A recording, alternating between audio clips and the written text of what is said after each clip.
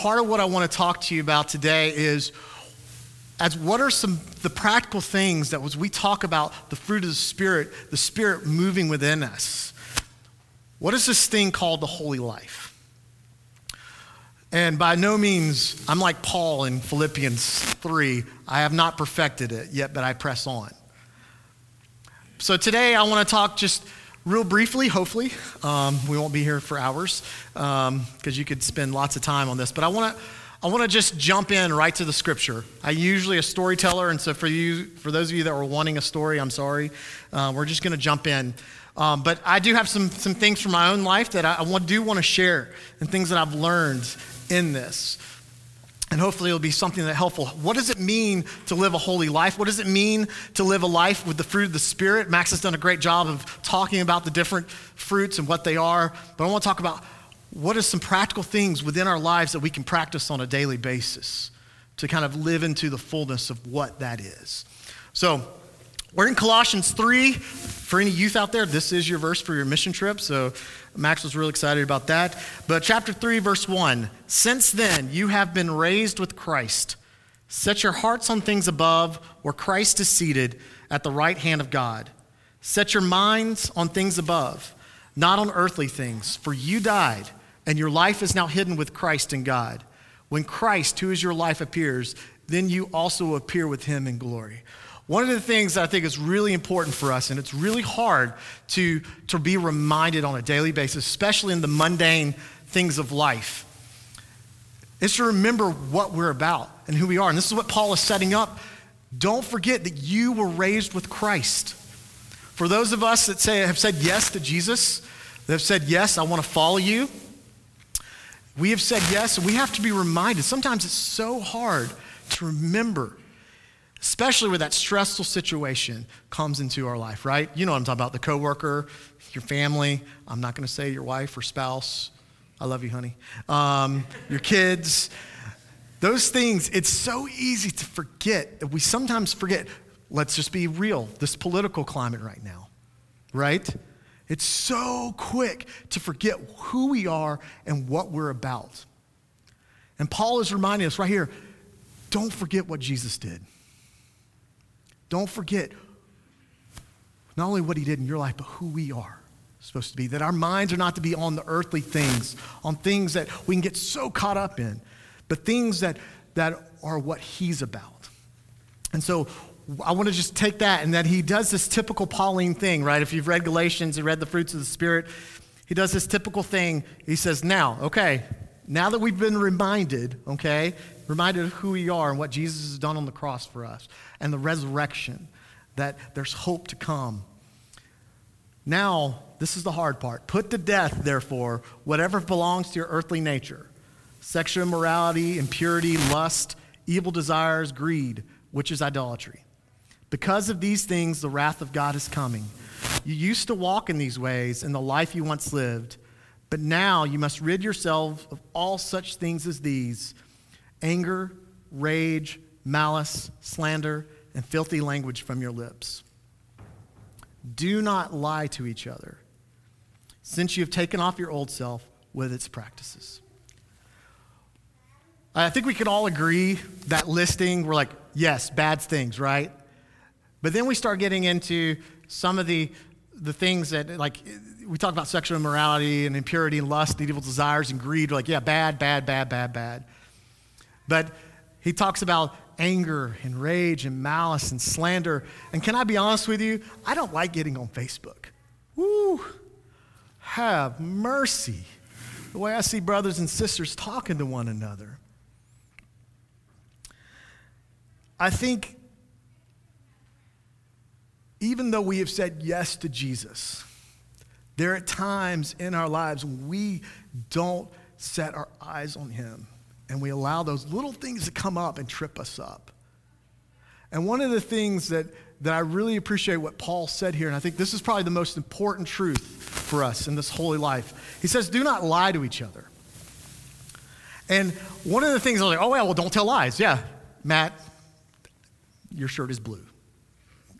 Don't tell lies, right? I know I'm off a little bit. So don't tell lies. But I think there's something deeper here.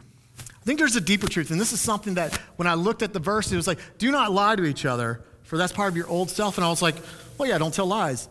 But then I started thinking about my life, and I started thinking about my struggles and the areas that I really struggled with as far as like this walk with purity of heart, purity of mind.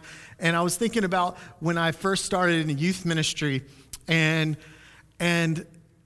I had some really rough relationships in that. And out of that experience, a lot of you have heard my story, but it really set some bitterness and some anger in my life. And when I walked away from that experience, I walked away in a sense of failure. And for years, you can ask Rochelle, I struggled with bitterness and with anger and not just with God, but with others. And it really just peppered my life. And the reality is that I wasn't telling people about my struggles. Probably a lot of you saw it. Let's be real. Sometimes we can see how people's lives are being affected. But the reality was I wasn't letting people in. And so I was struggling in the cycle of anger and bitterness, and it led to other behaviors that were destructive in my life and patterns. And I think this truth that what Paul's talking about, I don't think he's just talking about don't lie to one another, like don't tell lies. I think he's saying be open, be vulnerable. Don't lie, be real about who you are and where you are and what you're doing. The thing I've learned about freedom in this walk with Jesus is that this faith, this thing that we're doing, is not an individual faith. America's Christianity has lied to you. It's not just you and Jesus. Yeah, it is you and Jesus, but it's the body of Christ. It's us and Jesus. And the reality is that when sin entered the garden, think about it. What's the first thing that Adam and Eve did? First of all, they hid their shame. Shame reared its ugly head, and we heard Max talk about shame. And the other thing is they lied to God. There wasn't a vulnerability, right? There wasn't this openness. And I think this is a big truth as we talk about the fruits of Spirit and we talk about holy life, is that we have to be real and we have to be open. We can't allow shame. We can't allow the past. We have to be real. And to be honest with you, some things that I've learned in my walk, and I told you there'd be real practical things, is I've learned that I did counseling. Walked through some of those things in my life.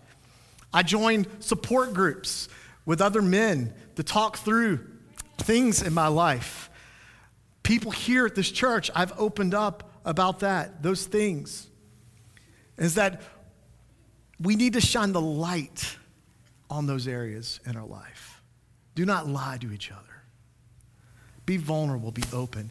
As we talk about the fruit of the Spirit, we want to see more fruit in our lives, more things, the things of God in our lives, is that we got to shine the light even in the dark places.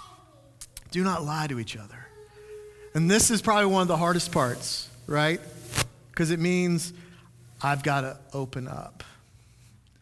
I've got to be real.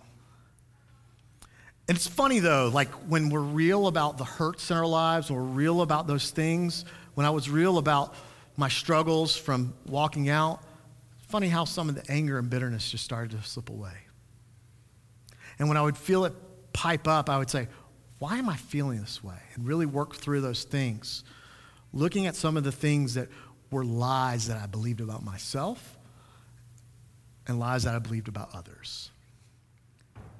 And I think that is a truth, is that we remember what Christ has done, but we also have to remember that we're not alone.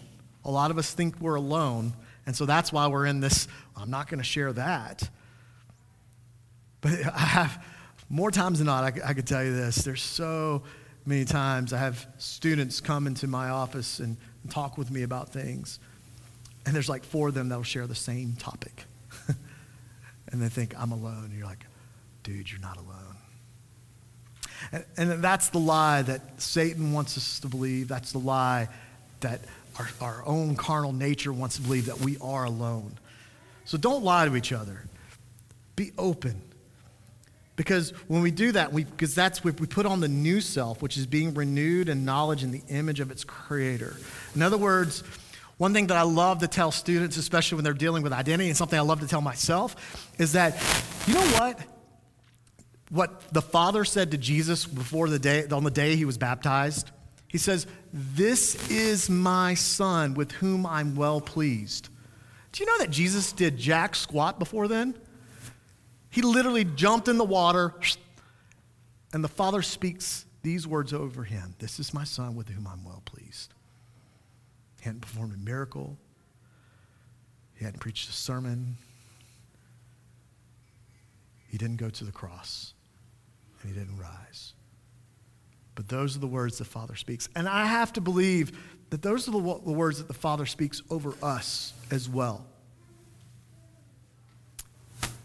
That when he looks at each one of us, he sees a son and daughter, not because of the things you've done, whether good or bad, but he sees someone that he's well pleased with. You are his. You are created. And so as we are renewed in the image of God, the reality is that the lies that we tell ourselves, right? The lies that we think others think about us, or even others have spoken over us. You're not good enough. You're not worthy. You're a failure. You're a disappointment.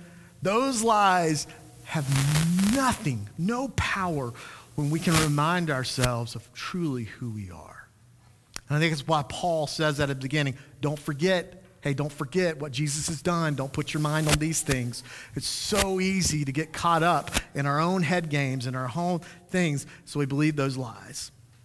So the first thing is, don't believe the hype. Don't believe the lies. Don't lie to each other. Be vulnerable. Be open. Be the body of Christ. That's where we find freedom.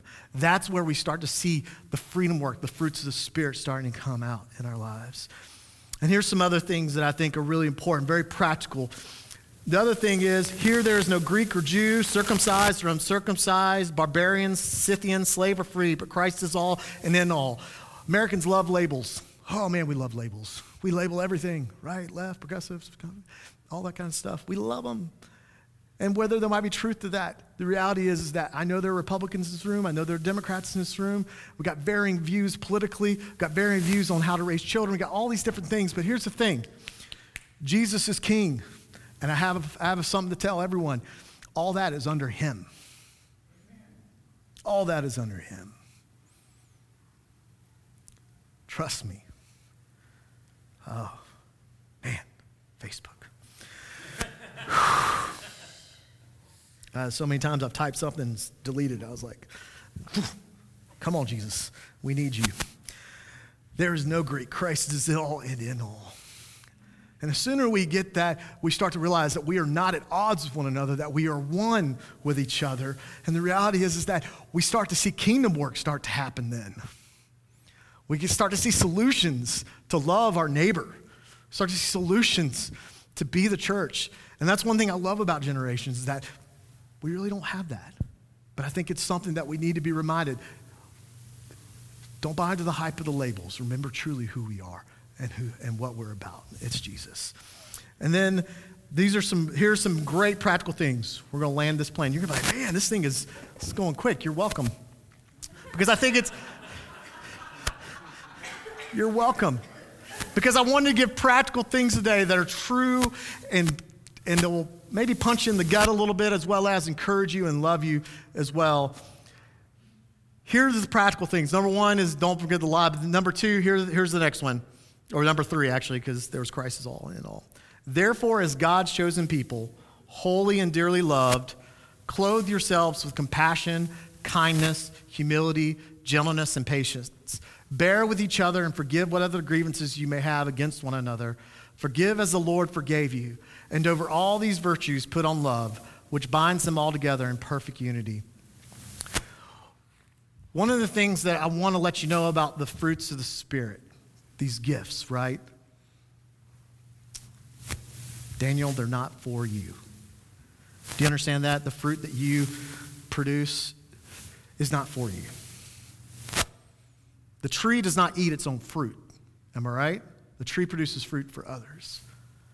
And the reality is that the things that are happening within us, the fruits they produce, the patience, the love, the forgiveness, the gentleness, kindness, all these things are not so we look good. Man, look at James. He's so gentle and patient and kind. And don't forget handsome. It's not for us. You know what it's for? It is for the purpose to reach the people out in Nicholasville, the purpose to reach people in your work, in your family. The purpose is that fruit is to show people that life can be different. That Jesus in us, his Spirit in us, can bring change.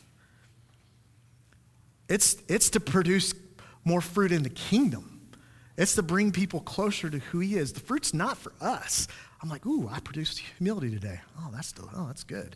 You know, that's almost like fruit cannibalism. I don't know, you know. So the reality is that the fruit is not for us. And I think that's one of the things why he follows up with forgive one another. Or again, don't lie to another, vulnerability, is that part of being the fruits of the Spirit is about relationships. That who we are and what we're about, it's not individual, that we are a community. We are the body of Christ.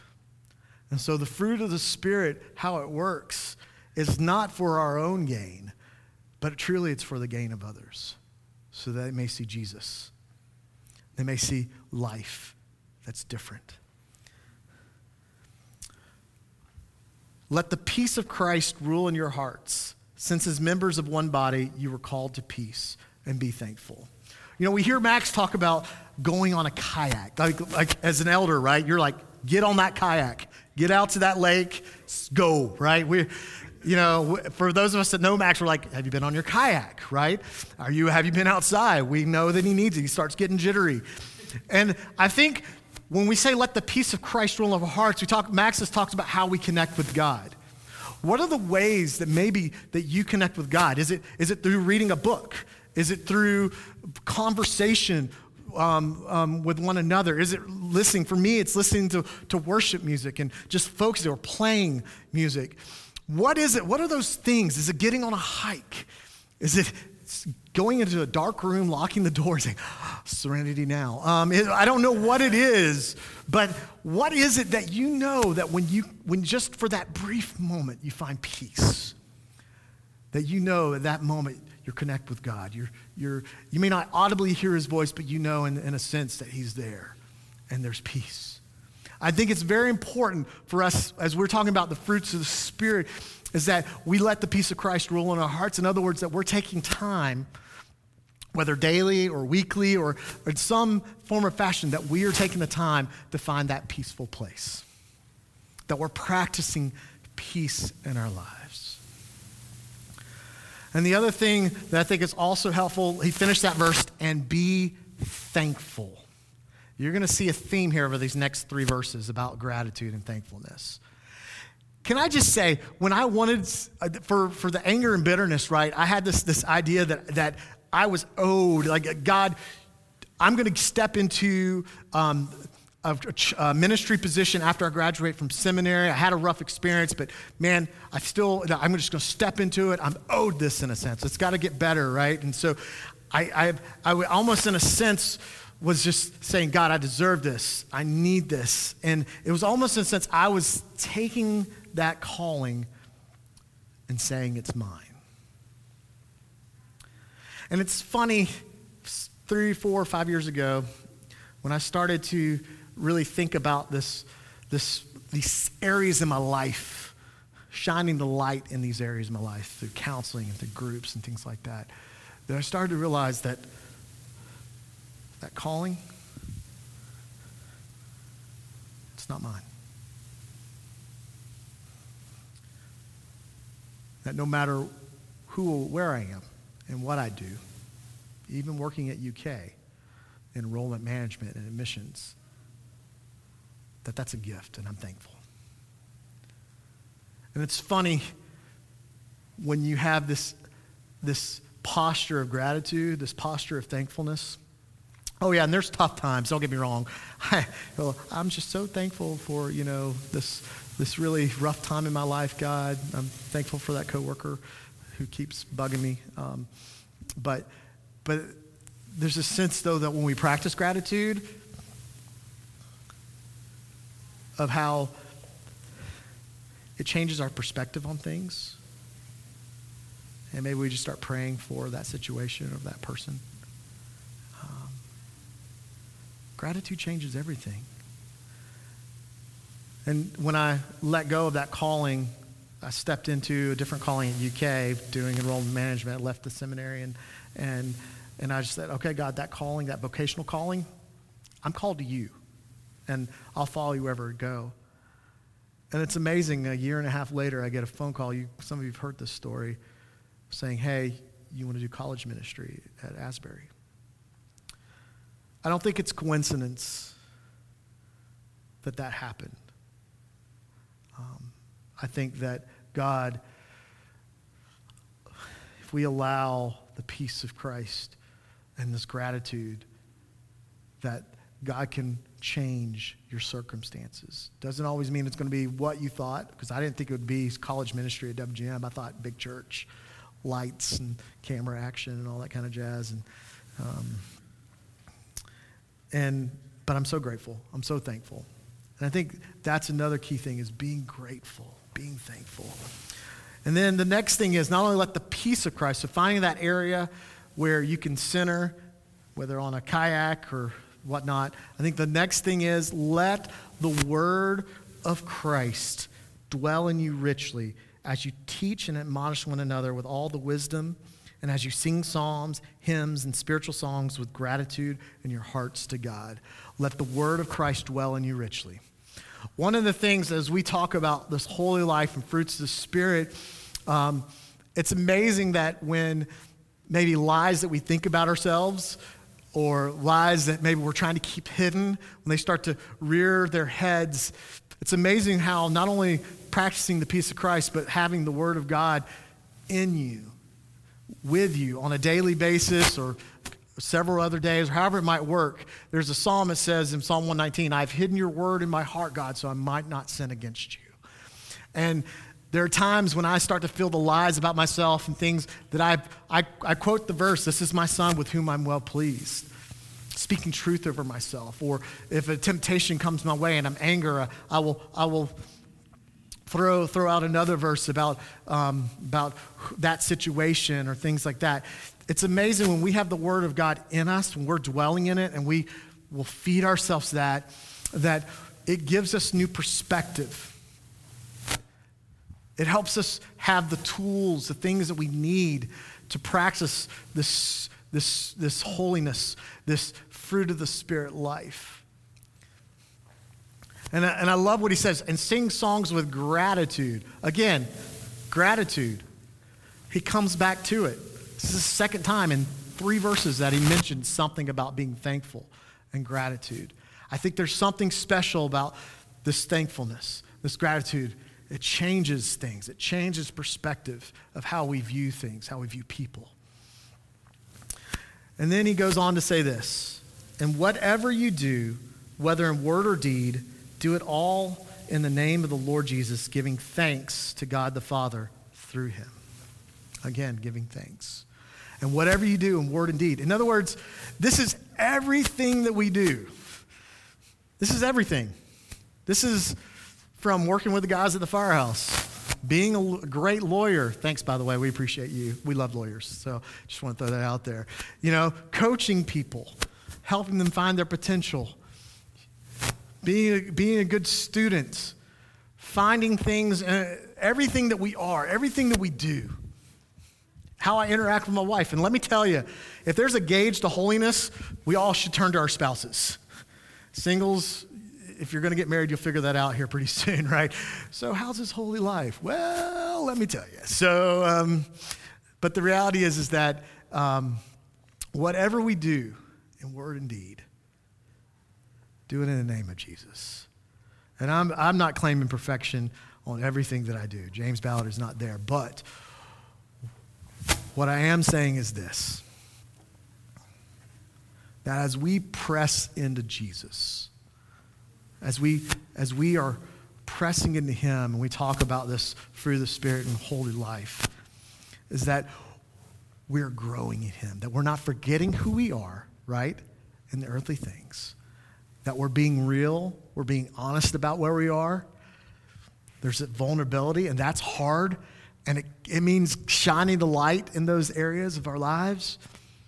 It's remembering that we are not alone in this. That who we are is about the body of Christ. It's a reminder that we need to practice peace in our lives. Finding the time. I know some of us are busy.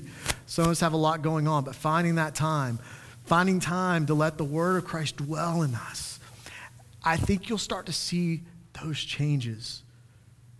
And as we grow, not only in our faith here, but our faith together, that we will see that the more fruit in our lives, we'll see the holiness, this holy living starting to happen. And it's not something about perfection. I'm not saying that you need to be X, you need to be here. What I'm saying is that we see where we are, and we start to see that, oh, Jesus, these areas of my life, I'm growing in you. I'm giving more to you. And I'm seeing you for who you really are. One of the beautiful things about Jesus is this, is that many of us think he's waiting for us to fail. The reality is that Jesus came for the broken. He didn't come for the perfect. Here's the beautiful thing. There are a lot of broken people right here in this place seeking a perfected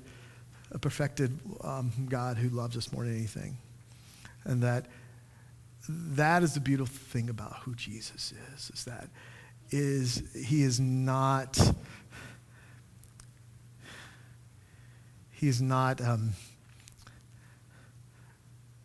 asking you to be here all of a sudden. Because guess what? Perfection, glorification, all we're